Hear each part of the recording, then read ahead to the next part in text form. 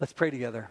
Father in heaven, thank you so much for your word that speaks to us. Thank you for your Spirit that you've given to live within us, and for your mighty angels that attend us. Now we pray you would work in us and through us as we consider the goodness of your love for us. In Jesus' name, amen. Jesus makes a remarkable statement in Luke chapter 12 and verse number 32. He said, "Don't be afraid, little flock, for your Father has been pleased to give you the kingdom." You know, I'd like to live a life that way, a life beyond fear, not to be afraid. I'd like to live a life that way, a life lived in the reality of that kingdom, the kingdom of joy and peace, love. But if I'm going to do that, if I'm going to follow Jesus, if I'm going to change in his likeness, I need help.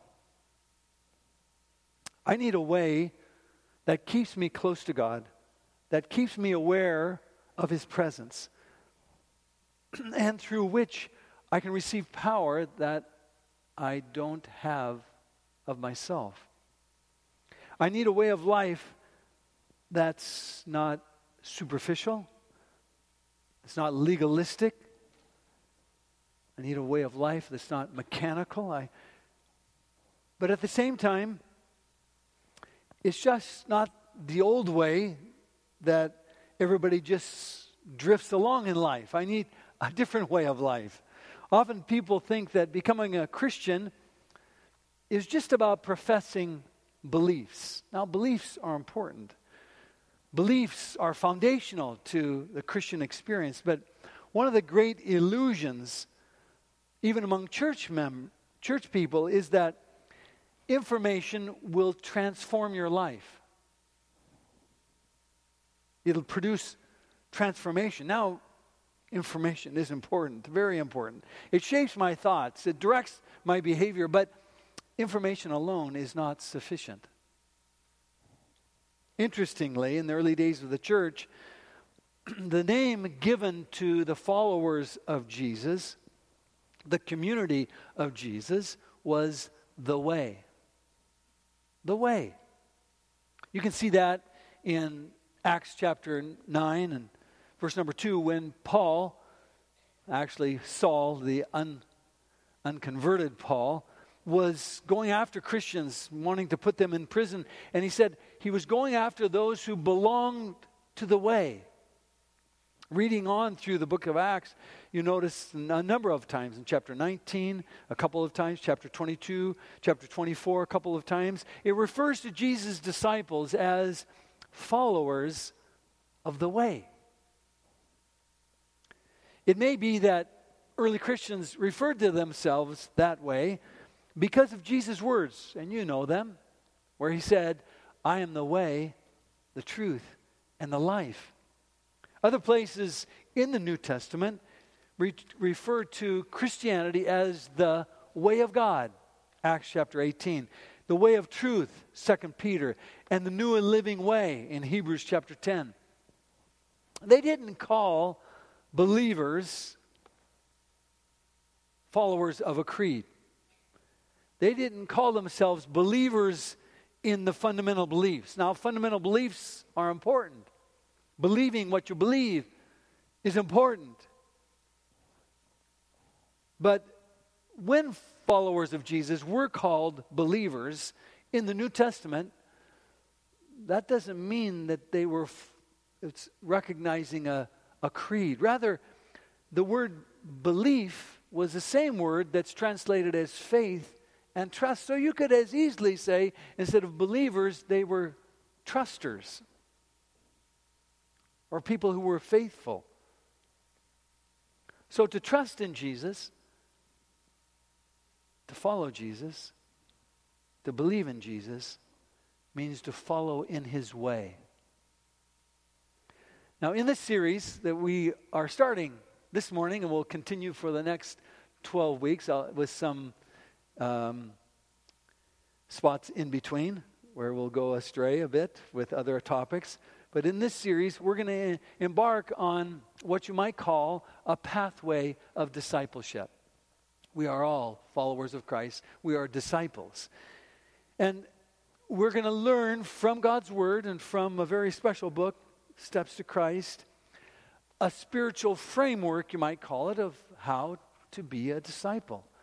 How we are students, learners, apprentices of Jesus. And it involves practices that are taken directly from the New Testament, from God's Word, and outlined beautifully in the 13 chapters of this little book called Steps to Christ.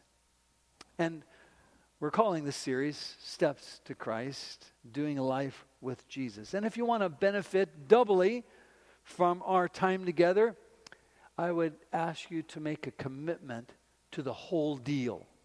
In other words, not just this morning, not just next Sabbath, but every Sabbath. And I'd like to challenge you that you would come and you would live with these truths, that you would take these steps this way, and you'd come weekly, and also that you would come with raw honesty and deep and joyful sense of your spiritual inadequacy. Because we really are. We're liars, we're cheats, we're failed parents, we're gossips, we're cranks, we're greedy, we're needy, we're anxious, we're proud, and we can't afford to live in pretense, with pretense, or in hiding. So, we want everyone, I just challenge all of us that we would take these next weeks, and with the resources and tools that we have, that have been a blessing to me and to millions. And that is this little book, Steps to Christ. For 125 years, it has been a blessing for millions of people. And my life, it's been a blessing. It's been a tool for growing in the way. I've read it numerous times, and I'm reading it again numerous times each week, each chapter. And so I challenge you, take God's Word, take this little book, read it chapter by chapter. This week we'll be on chapter 1, next week on chapter 2. You want to make this series, this time together, all the more meaningful, let God use it all the more powerfully in your life, then come prepared every Sabbath. And I'll do my best to talk to you about this subject in the most clear, practical, useful way I can. But if you want impact that will go even beyond, then do some preparation. And also, don't just leave it as a sermon time, and then you'll just come and do the sermons together. It's always been that way for followers of Jesus. Followers of Jesus don't just have a Sabbath sermon time. There's talking together. There's fellowship. There's joining and being part of small groups in Christ, which we're starting again our midweek. We've been doing 10 days of prayer. Midweek service starts, and we have a number of offerings. You can come. Steve's study in the morning. John Roney has one in the chapel at 6:30. I'm starting a men's group. There's women's groups. There's Sabbath school. Learn and pray and grow together. Talk with each other. Pray for each other. And our goal in this series is not just to be finished with the 13 weeks and be done. Our goal is that each step, each practice, each habit, each pattern that we see that's been a part of Jesus' life and a part of Jesus' followers' life since the very beginning, as we take each one of these, that they will help us to live close to God, to receive power from God, and to do life with God. So it's not just 13 weeks, it's all of life, it's the rest of life. And by the way, the order that will follow, the chapters in this book, don't represent chronological steps, as if there's some logical order to this thing. Rather, each week we will just look at foundational aspects of what it means to be saved, what it means to be a follower of Jesus, what it means to grow in His image. Each one of these topics we'll apply to our life. And so you might say, we'll never be done with this. This is a series that will last forever. until Jesus comes back. The learning, the growing, the God-inspired practices never stop in our lives. And today we start with the foundation, bedrock. This is the underpinning, you might say, of everything else that's part of the way and our life in the way. And that is the love of God. The love of God. This is the first. This is foremost. This is primary. This is the reality that makes the way. The love of God. Theologians, authors share and have shared over history that spirituality is grounded in God's love. Steps to Christ begins with this chapter. And the conviction goes even deeper. God's love not only starts the book, God's love determines everything in the book. Every dimension of our spiritual experience, every impact, every part of our life is impacted by this truth. As one writer said about the book Steps to Christ, divine love is a key principle that determines every dimension of our devotion to God, our faith, our existence. The love of God. That's the foundation of the Christian life. And so we start here. God's love. And we see it everywhere. We see it in nature. In the beauty of this white that's covered the ground for a season. We see it. We love it. The pure snowfall that blankets the earth. The unique, intricate quality of the crystals that turn the gray, brown earth into a blanket of beautiful, white, soft snow. We see it other places. We see it in the vast universe, in the black holes, the pulsars, the quasars, the supernova, the neutron stars. We see it in nature.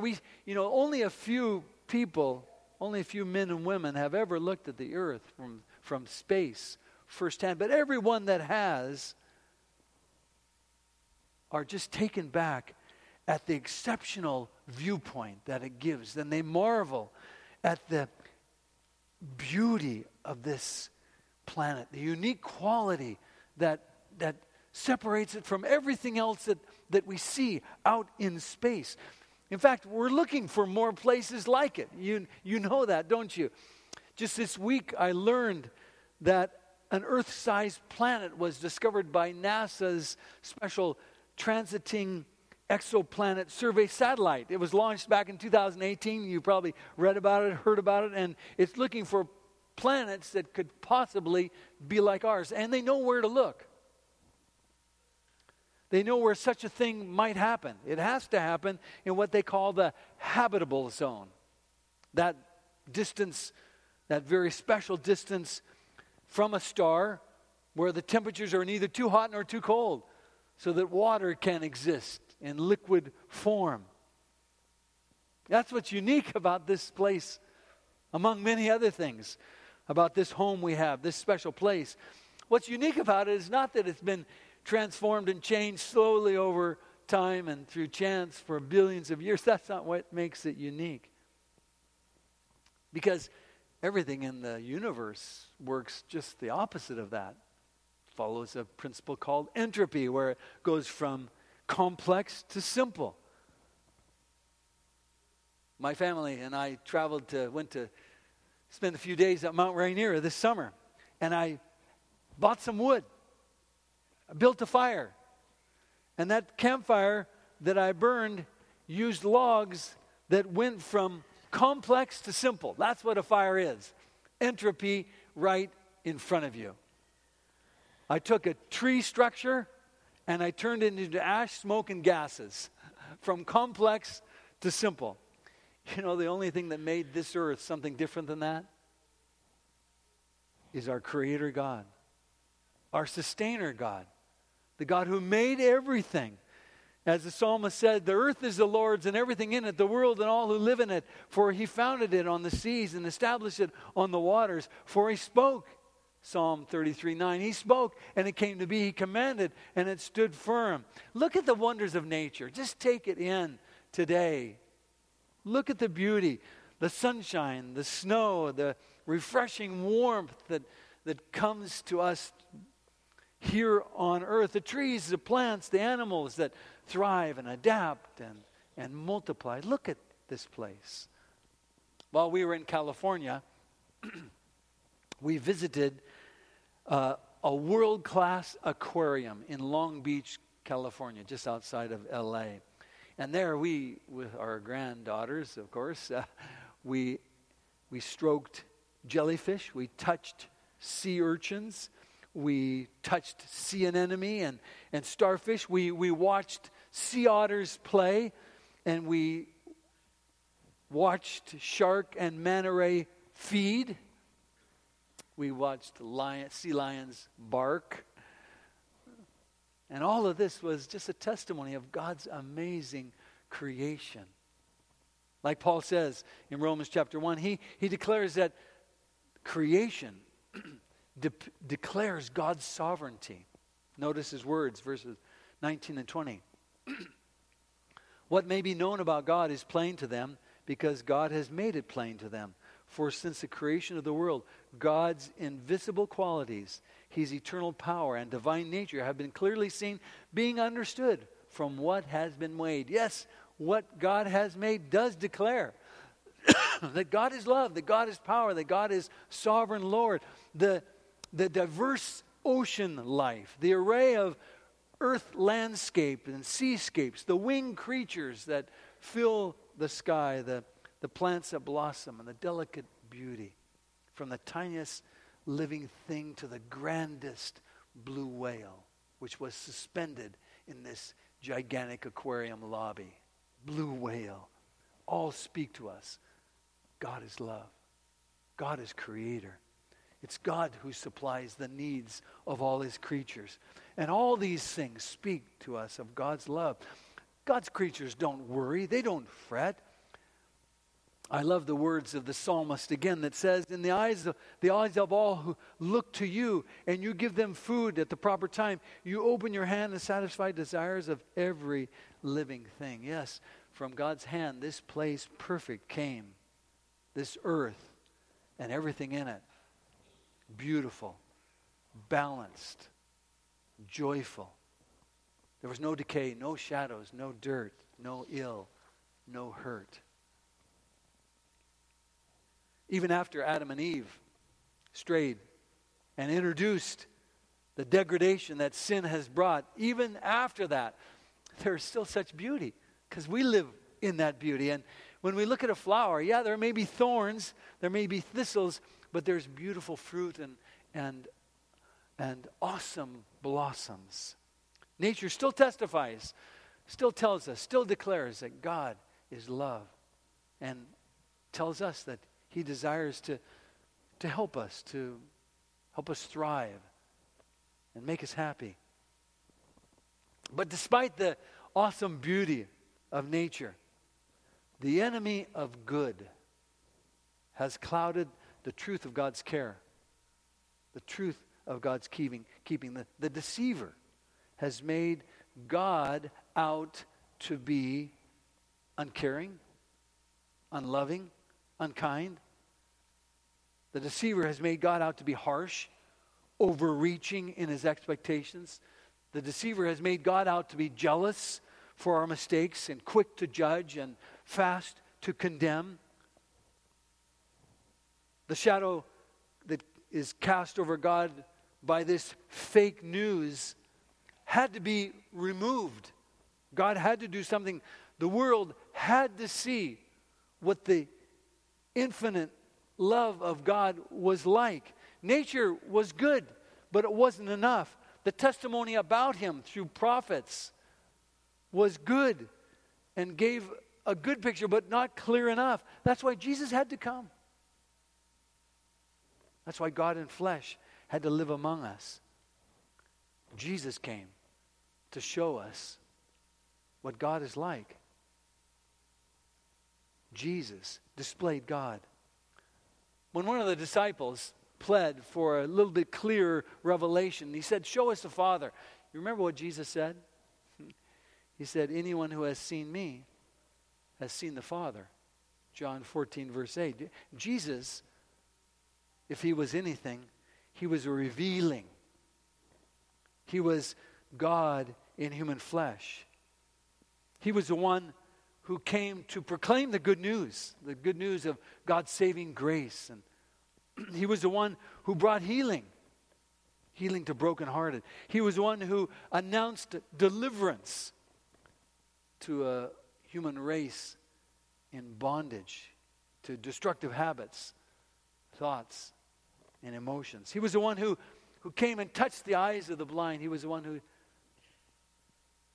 touched the ears of the deaf and brought hearing and sight. He was the one who frees the bruised and tattered. That's Jesus. That's God. That was his work. You know, I'm reminded of the Charles Schulz character named Pigpen. You know, he's not often in the comics anymore. I don't know exactly why, but, you know, wherever Pigpen goes, there's a haze of dirt and debris, you know, wherever he's pictured.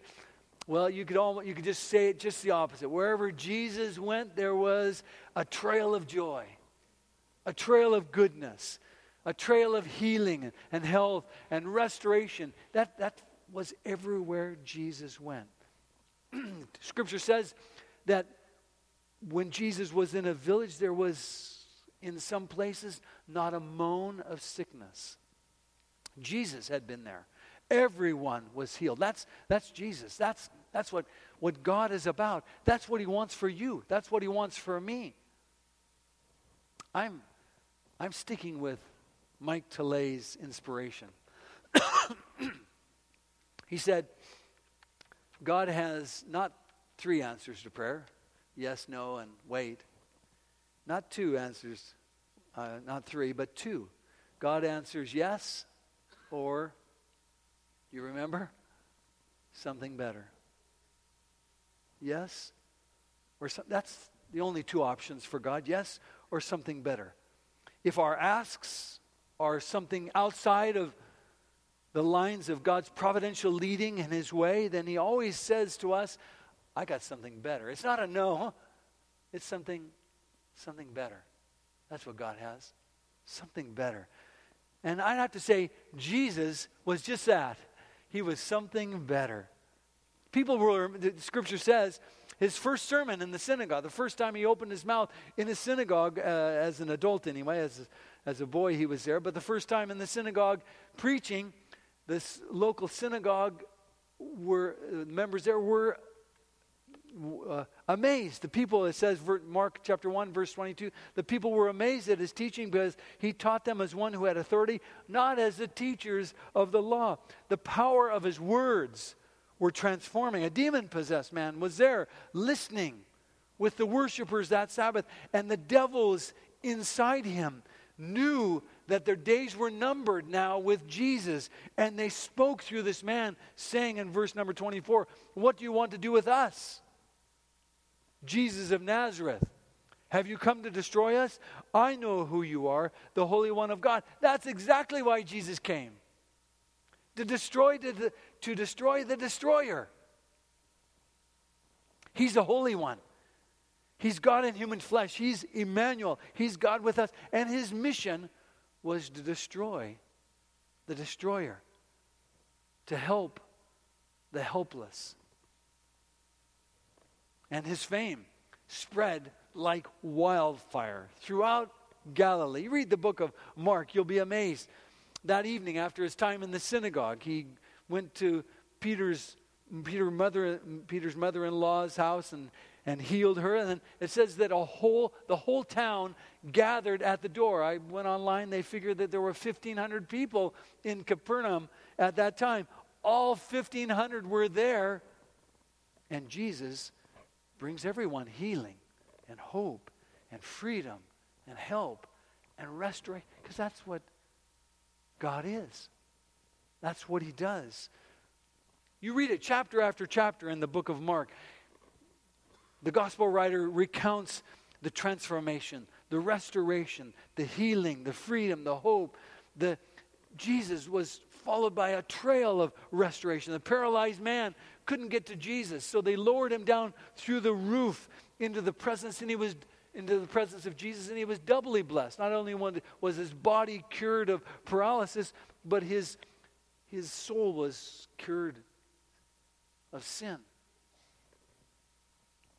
In another synagogue, on another Sabbath day, Jesus met another man in need of help, a man with a withered hand, and Jesus brought healing and restored the Sabbath to a day of hope and healing.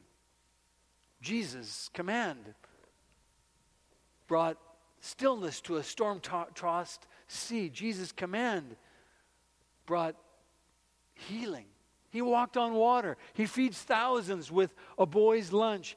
He raises the synagogue ruler's daughter from death. He restores hope and healing to a woman who was perpetually ill and ostracized from society. His touch brings healing to the deaf and sight to the blind. And his word clarifies truth, establishes justice, proclaims mercy, and offers grace.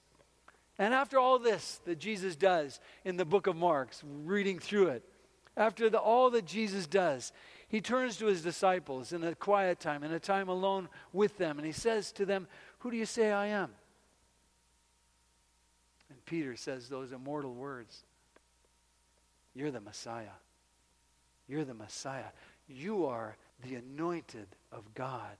You are the promised deliverer. You are Savior of humankind. This is God in human flesh.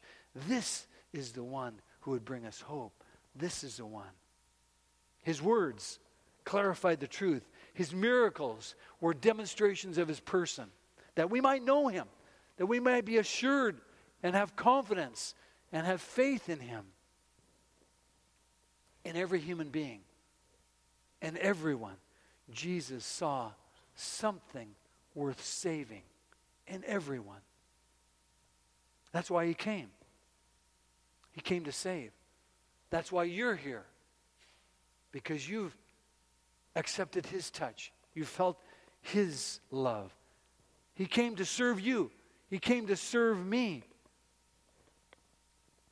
After about 3 years or so of all this flurry of amazing things, miracles and mercy and grace and justice that's lived out before the people, Jesus then foretells his end, again to his disciples, again privately. And he says to them, Mark 8:31, "Then he began to teach them that the Son of Man must suffer many things and be rejected by the elders, chief priests, and teachers of the law, that he must be killed, and after 3 days rise again." Jesus' mission was healing, yes. It was a ministry of mercy. Jesus' mission was a model, yes. It was a demonstration of God's love. But Jesus' mission was also substitutionary. He would save us from eternal destruction. Jesus' mission was also payment. He would die in my place. Steps to Christ says it this way: the spotless Son of God took upon himself the burden of sin. And we know it in this verse, in Paul's words, Romans 6:23, "For the wages of sin is death, but the gift of God is eternal life in Jesus Christ our Lord." Yes, there's a payment. Yes, there's a result. There's a consequence to lying, to cheating, to stealing and killing and lust. There's a consequence to pride and greed. All those things have consequences. They don't just need a pardon. They need a pardon, but they need something more. Something graver is at stake. As one author put it, they need a lifeline. Sin is not harmless behavior. There's death in it. There's death because of it. And God doesn't react to that like some kind of a harsh judge who impassively, arbitrarily metes out justice against it. He's like a wounded lover, pained by rejection. It's personal for God. The words of Hosea say it best. When I was a child, when Israel was a child, I loved him. God is speaking. And out of Egypt I called my son. But the more they were called, the more they went away from me. They sacrificed to Baals and they burned incense to images. It was I who taught Ephraim to walk, taking them by the arms, but they did not realize it was I who healed them. I led them with cords of human kindness, with ties of love. To them I was like one who lifts a little child to the cheek. Picture it. I bent down to feed them. Christ died in my stead. He took upon himself the penalty that I deserved. There's no dichotomy in the Godhead. It's not as though God is the harsh one, God the Father is the harsh one, and Jesus is the loving one. It's not as though the Father in heaven is punitive and vengeful and the Son is forgiving and graceful. Christ's coming, his sacrifice, was not an appeasement. 2 Corinthians 5:19 says God was in Christ. God was in Christ, reconciling the world to himself. And the steps of Christ says it so powerfully. The Father loves us not because of the great propitiation. That word means Christ's sacrifice on the cross. The Father loves us not because Christ died for us on the cross. That's not why he loves us. He provided the propitiation. He provided Christ on the cross because he loves us. But when Peter heard this prediction, when Peter heard these words that Jesus would have to suffer and be falsely tried and die for our sins, when Peter heard these words about what was going to happen, he took Jesus aside. You remember the story. He took Jesus aside and rebuked him. Rebuked Jesus. And Jesus' response was swift and harsh. He said to him, "Get behind me, Satan." Because to bring safety, it would have to be this way. None but Jesus could do it. Only Jesus, only the one who knew the height and the depth of God's love, only this one could express the greatness of God's love. Only Jesus. Only Jesus. And so when you think about that, you think about what God has done for us in Christ. You think of his love for us. What high hopes he must have for us. If he thinks that much of us, if he's done that much for us, how high must be his value and esteem for us? The Apostle John could hardly even put it to words. He was astounded by God's interest, his care, and his love for us. It was too expansive, too amazing for words, too big, too great.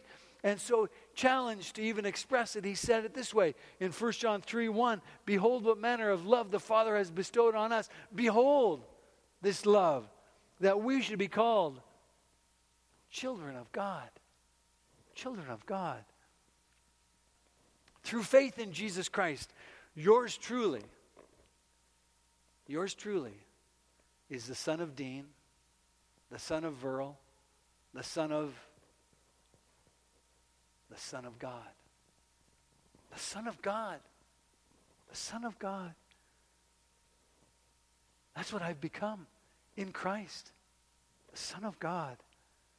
Knowing that he loves me. Knowing the way he thinks of me. That has been transformative in my life. Absolutely. His love for me isn't a long shot. His acceptance of me is not conditional. He's willing. He's eager. He wants to have me. You know, when I first set my eyes on a young lady named Wafia, my first year at Walla Walla College back then, she was a freshman and I was a fourth-year freshman. Okay, it's always taken me a bit longer. And when I saw her, I thought it was a goddess on earth. She played the flute like the angels. I'd never heard an angel, but it must have been something like that. And she was sweeter than pie, although I never tasted her. But I knew she must be. And I don't remember the occasion, but something moved me to present a token of my interest. So, this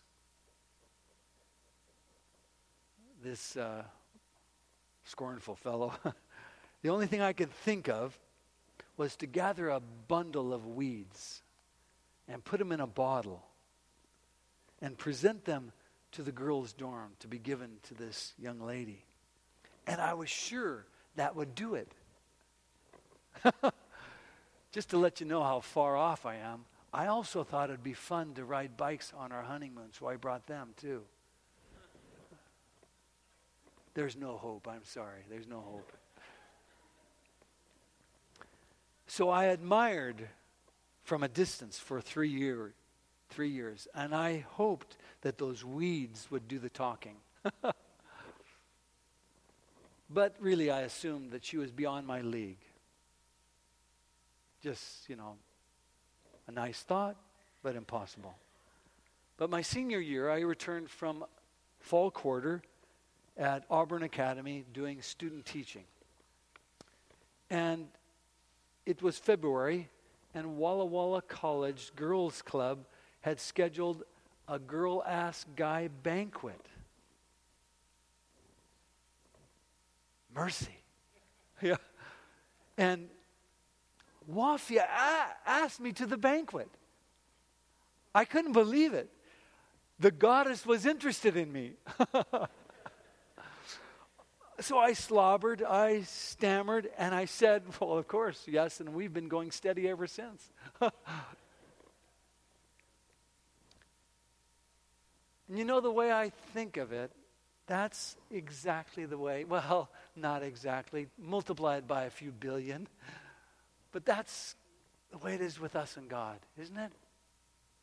It seems beyond our wildest imagination that He would be reaching out to us the way that He is, doesn't it? I mean, how could it be that the God of the universe loves us so? But He does. He does. He does. It seems impossible that He would direct attention toward us. Me, with my kind of curbside appeal, I'm just flabbergasted at that. But He does. He loves me. He loves you. He paid the ultimate sacrifice to make Himself our Savior, my friend, your advocate. That's what He did. His mission is to save. His sacrifice is to redeem. His love is to exemplify. And He invites me. He invites you to be a child of the King. A child of the King. Children of God. My challenge to you today. Hey, say yes. Say yes. Who wouldn't say yes? It's the best decision you'll ever make. By far, hands down, the best ever. Say yes today to God's love. Let's pray. Father in heaven, You love us so amazingly, with such power, such effort, and such commitment. You've given Yourself for us. You've lived life for us. You've done it perfect.